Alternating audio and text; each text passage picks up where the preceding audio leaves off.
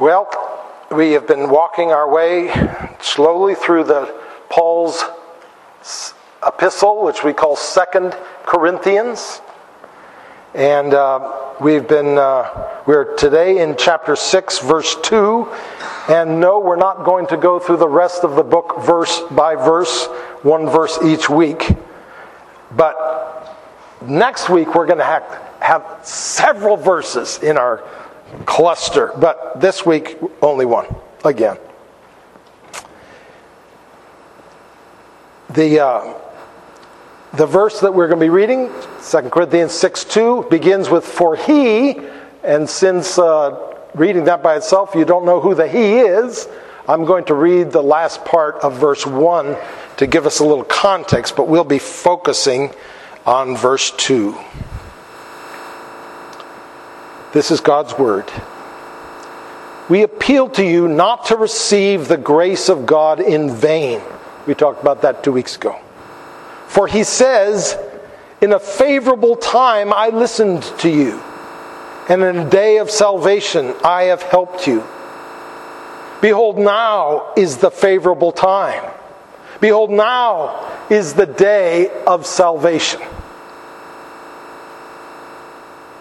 In the verses before this verse, Paul has been talking about this great salvation that God has wrought in Christ.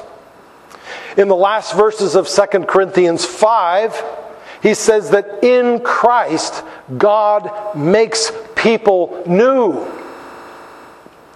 For through Christ, people are reconciled to God, because God no longer counts their sins against them, since they were counted against the sinless Jesus instead. And then he implores them on behalf of Christ to be reconciled to God. And then in the first verse of chapter 6, Paul urges the Corinthians, as we read a minute ago, not to receive this amazing grace in vain. And now in verse 2, Paul tells us why this grace of God must not be received in vain. For, he says, now is the favorable time, and now is the day of salvation. In order to make his point here, Paul, in verse 2, quotes from the Old Testament book of Isaiah. Now, Isaiah was a prophet who prophesied around 700 years before Christ. More than any other prophet, he foretold a time when God would send a Christ into the world, a Messiah, to save Israel and the other peoples of the world. Isaiah 49, where this quote comes from, is one of the chapters of Isaiah where he talks most plainly about the coming Messiah and this coming day of salvation. And in verse 8 of Isaiah 49, the verse that's quoted here in the beginning of verse 2 of 2 Corinthians, Isaiah is talking about this coming day of salvation and this coming time of God's favor. And so Paul quotes from this verse in Isaiah to express the magnificence of the grace which he is urging them not to receive in vain. For he knows that this verse in Isaiah is referring to an era which began when Christ came. Behold, now, he says, now that Christ has come, it is the favorable time. It is the day of salvation. You see, when Christ came, a new day dawned. A new era began. Even the calendar reflects it, doesn't it? A whole new reality came into being. All those who live after the time of Christ, like us, live in the era of redemption.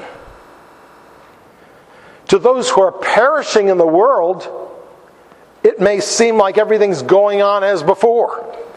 But because of God's word, we know better. We know that Christ's coming has changed everything.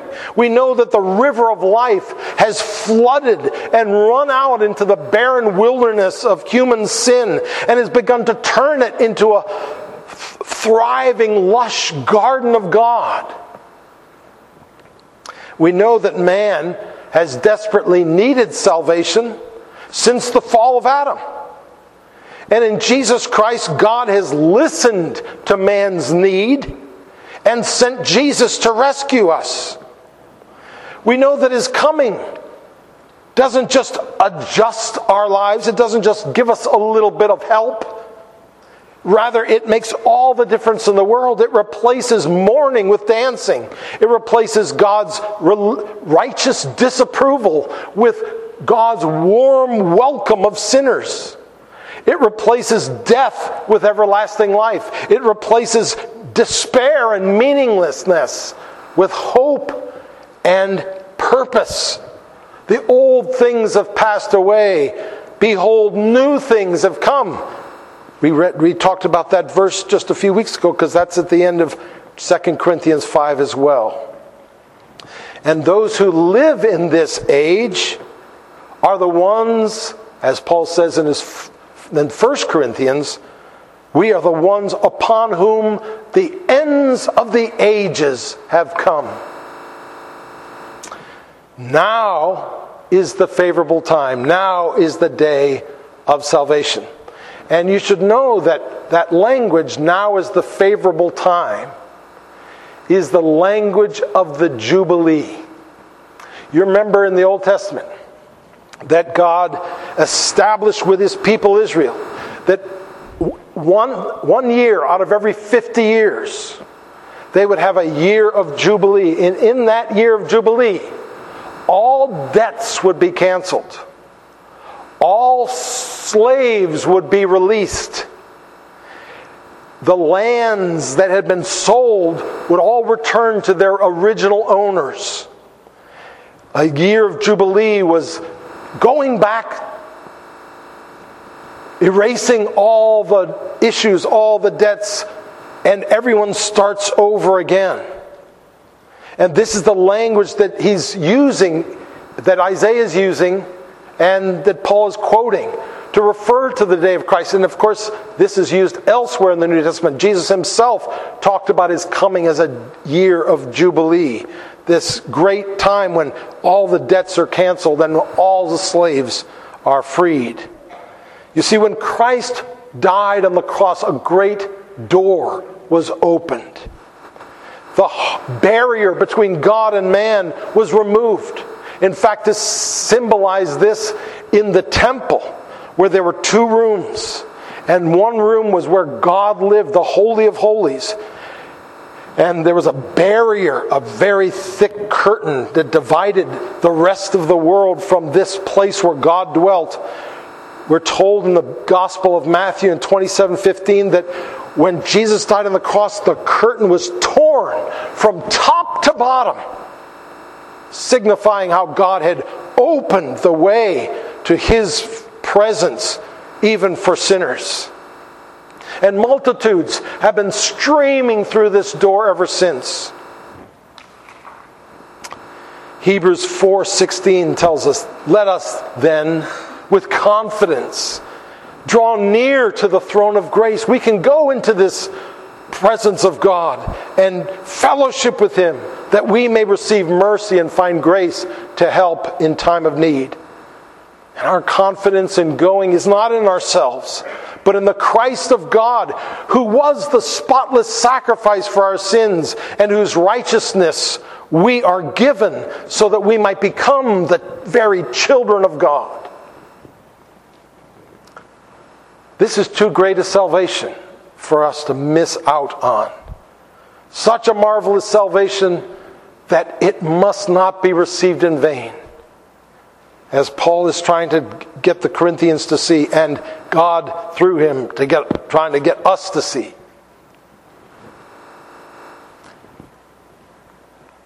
Blessed be the Lord God of Israel, for He has visited and redeemed His people, and has raised up a horn of salvation for us in the house of the servant of his servant David, as he spoke by the mouth of his holy prophets from of old.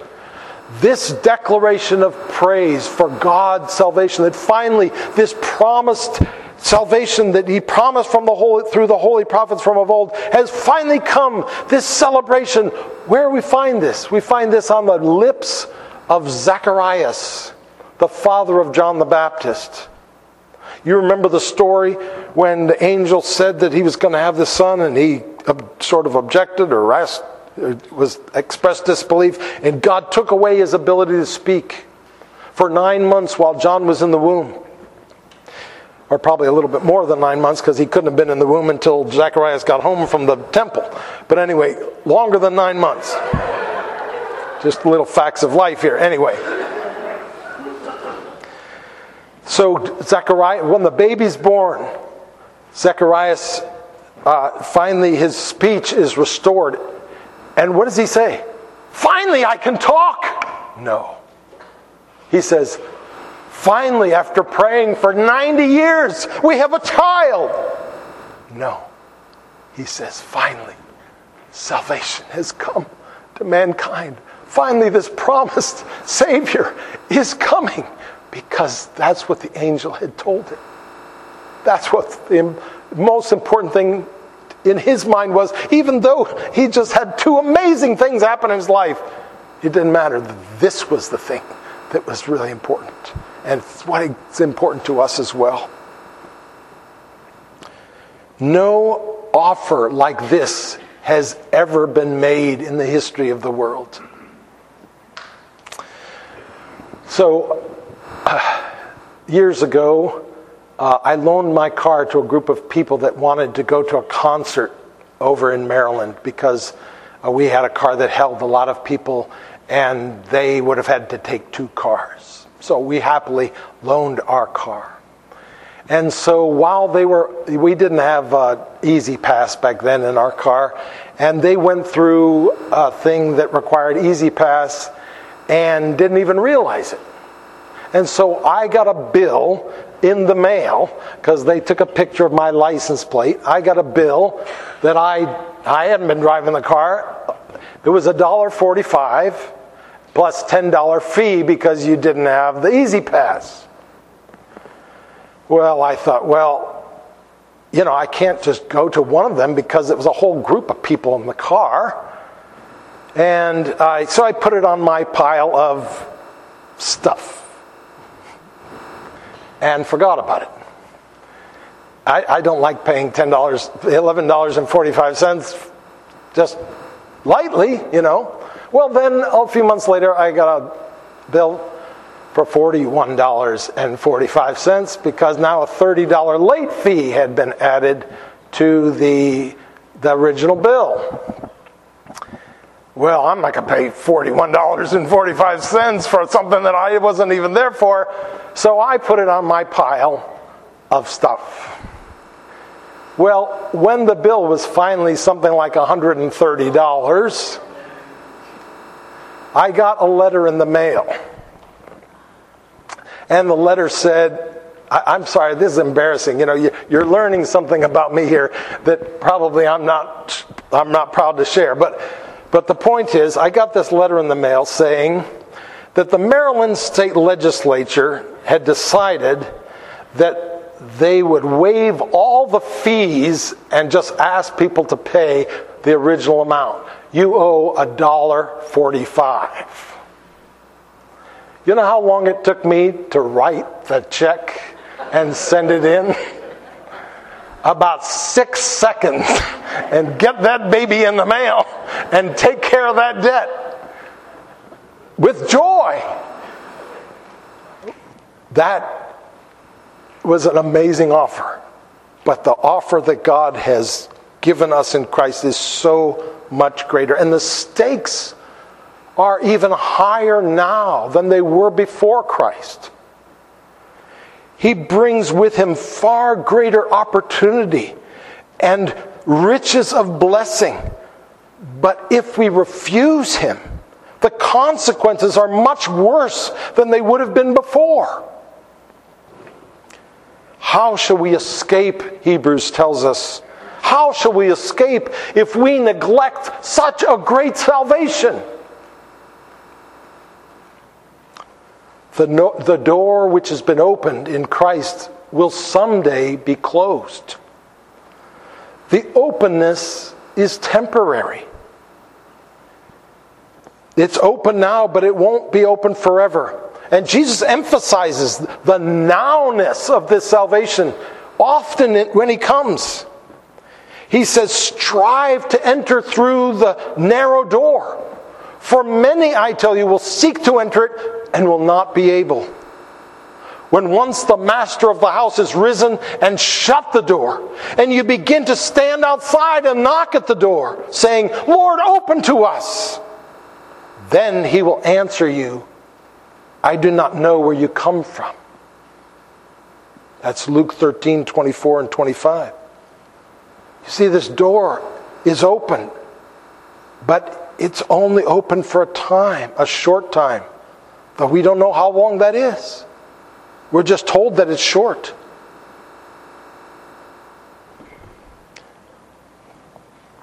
In Luke 12, the chapter before that, Jesus described the person who puts his confidence in his earthly accomplishments. He says, I will say to my soul, this person, he quoting this person who puts his confidence in his earthly accomplishments. I will say to my soul, soul, you have ample goods laid up for many years. Relax, eat, drink, and be merry. But God said to him, you fool, this very night your soul will be required of you. And the things that you have prepared, whose will they be? All that you accomplish, what difference does it make if the door is shut in your face? And right at the end of Jesus' life, he tells the story of the parable of the 10 virgins, where the door is shut on the 5 foolish virgins because they had no oil for their lamps.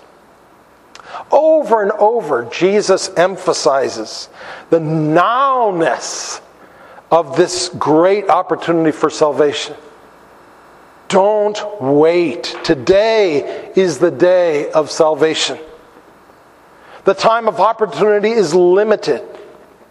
The Bible's message to be reconciled to God, to not receive the grace of God in vain, it's not only a true message, it's an urgent message. We need to wake up and be alert to God's call before it's too late. I've had the unique experience of rushing my little sleepy children out of a burning house.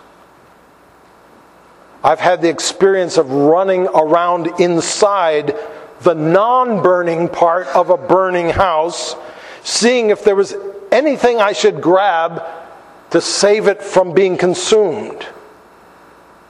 So let me ask you this question.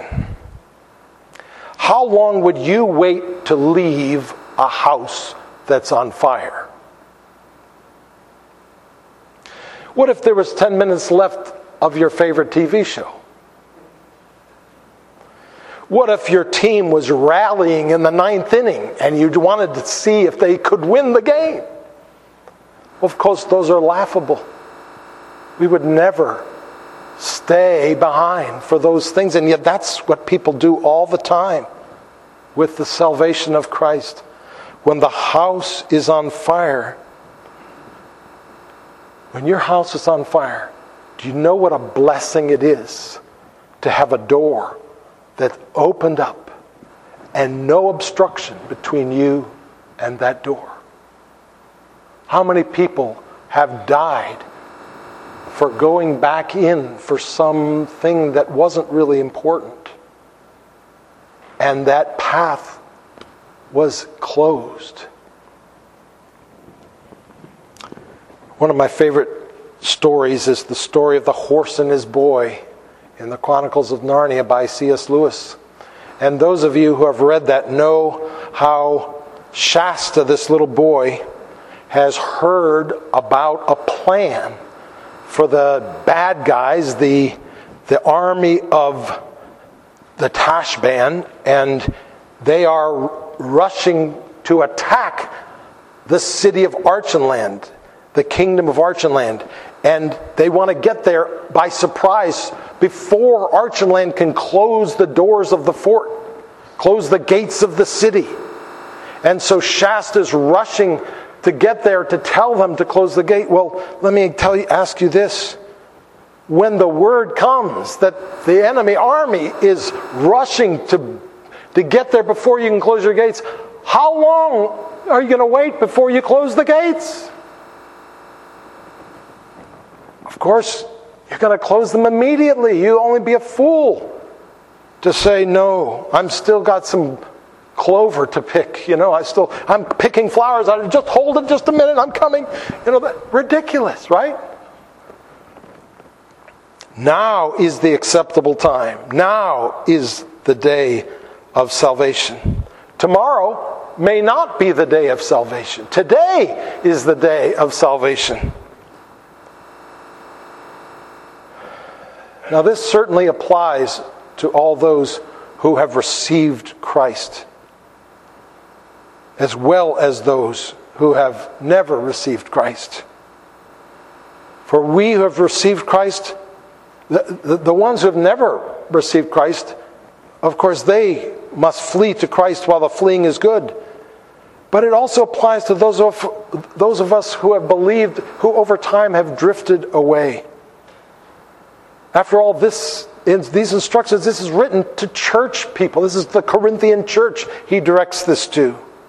And it's very possible for Christians to drift away from Christ. In Jesus' letters to the 7 churches in Revelation 2 and 3, the first church, Ephesus, though they had done many things right that they get commended for, they had lost their first love for Jesus. And the last church of the 7, Laodicea, they had left Jesus outside, and he was knocking to come back in. One of the things that the Lord taught his disciples on the last night he spent with them before he went to the cross, in John chapter 15, was that they needed to abide in him. They needed to stay connected to him and not let themselves be separated from him. For apart from him they could do nothing. And yet, this is why did he tell his apostles? I mean, these are the guys that should know this stuff already, right? Well, all of us, we're prone to wander. We're prone to wander away from the Lord, and we all need to fight to stay close to the Lord and stay connected to the Lord. I've known seasons in my own life when I didn't abide in the Lord, but drifted from him. And sadly, there are Christless Christians in desperate need of coming home. Maybe it's you. Maybe you are a Christian, but living a Christless life right now. I'm not talking about your doctrine, what you believe. I'm talking about your daily life. Is Christ really the center of your life? Is he really a part of your everyday? Are you crying out to him for his help? Are you relying on him in times of anxiety? Are you listening to him? Are you seeking to grow in him and learn of him? The 5 foolish virgins, they were in the company of the wise virgins. But they had no oil. Their fire had gone out. They were still there. They still part of the church. But there's no more fire.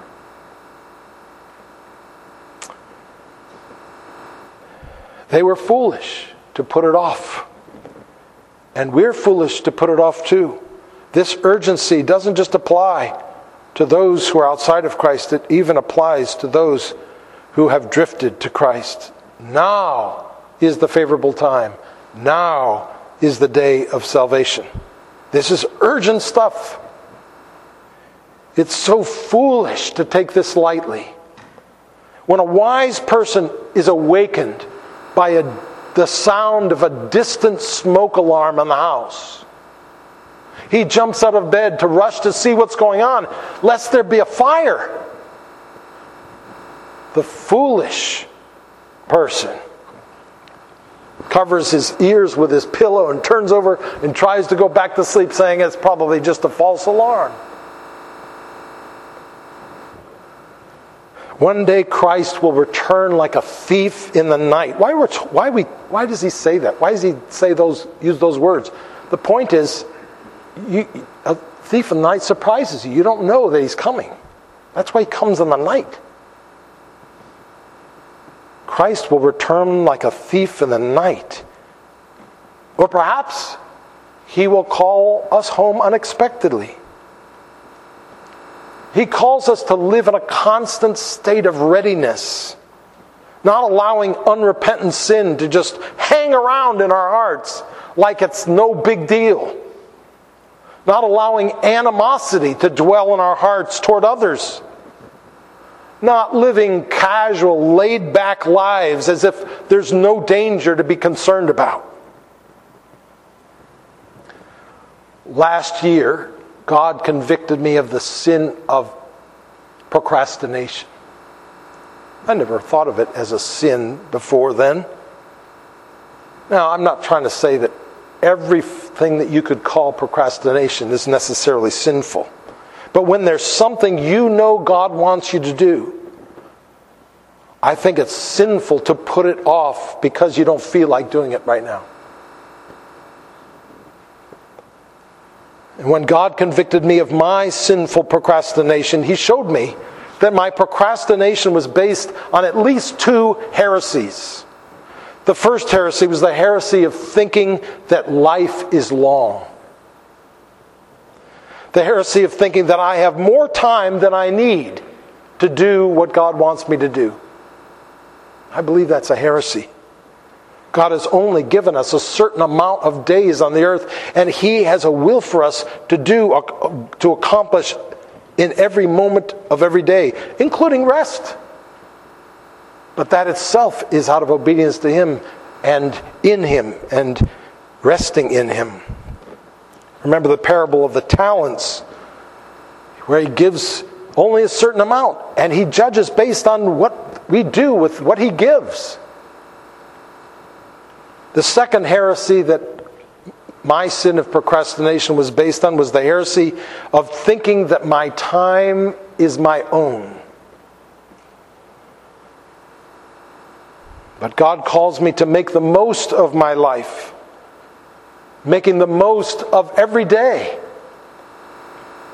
Ephesians 5:16 tells us to make the best use of our time because the days are evil.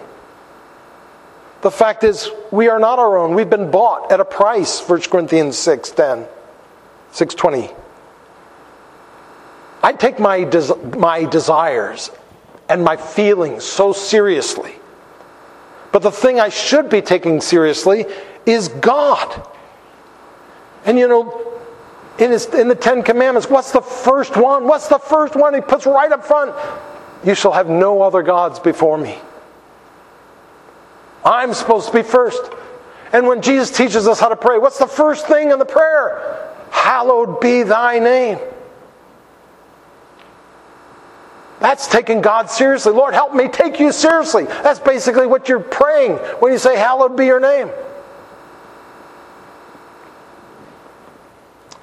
The fact is, whoever you are, believer, non-believer, person who's drifted away, or a person who delighting to be with the Lord, for each one of us we can say, God is calling us. God is calling us. Peter preached in Acts 17, God overlooked the times of ignorance, but now he commands all people everywhere to repent, because he has fixed a day when he will judge the world through Christ. He doesn't tell us when that day is. Therefore, you must be ready, for the Son of Man is coming at an hour you do not expect. Matthew 24:44. So God is calling each one of us. And God says, today, if you hear my voice, Do not harden your hearts. Today, if you hear my voice, do not harden your hearts. Come back to Him today. Don't wait. Don't wait. He's calling you. Don't harden your hearts. Don't resist Him. Don't try to put it out of your mind, hoping you'll forget about it. Come today. Come now. Today is the day of salvation. Now let's come to the table of our Lord, where we celebrate what He did for us upon the cross by partaking of broken bread and wine that's poured out, symbolizing His broken body and His blood poured out. Let us pray.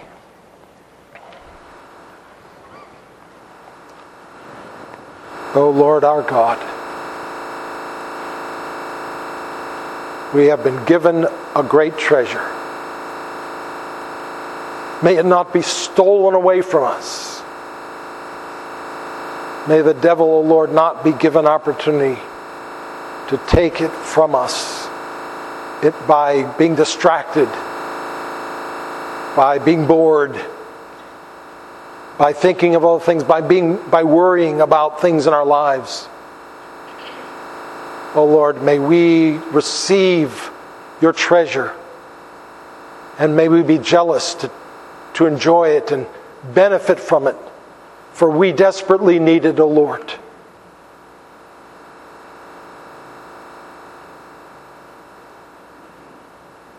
Help us not to harden our hearts toward our precious Savior Jesus. We pray in His name. Amen.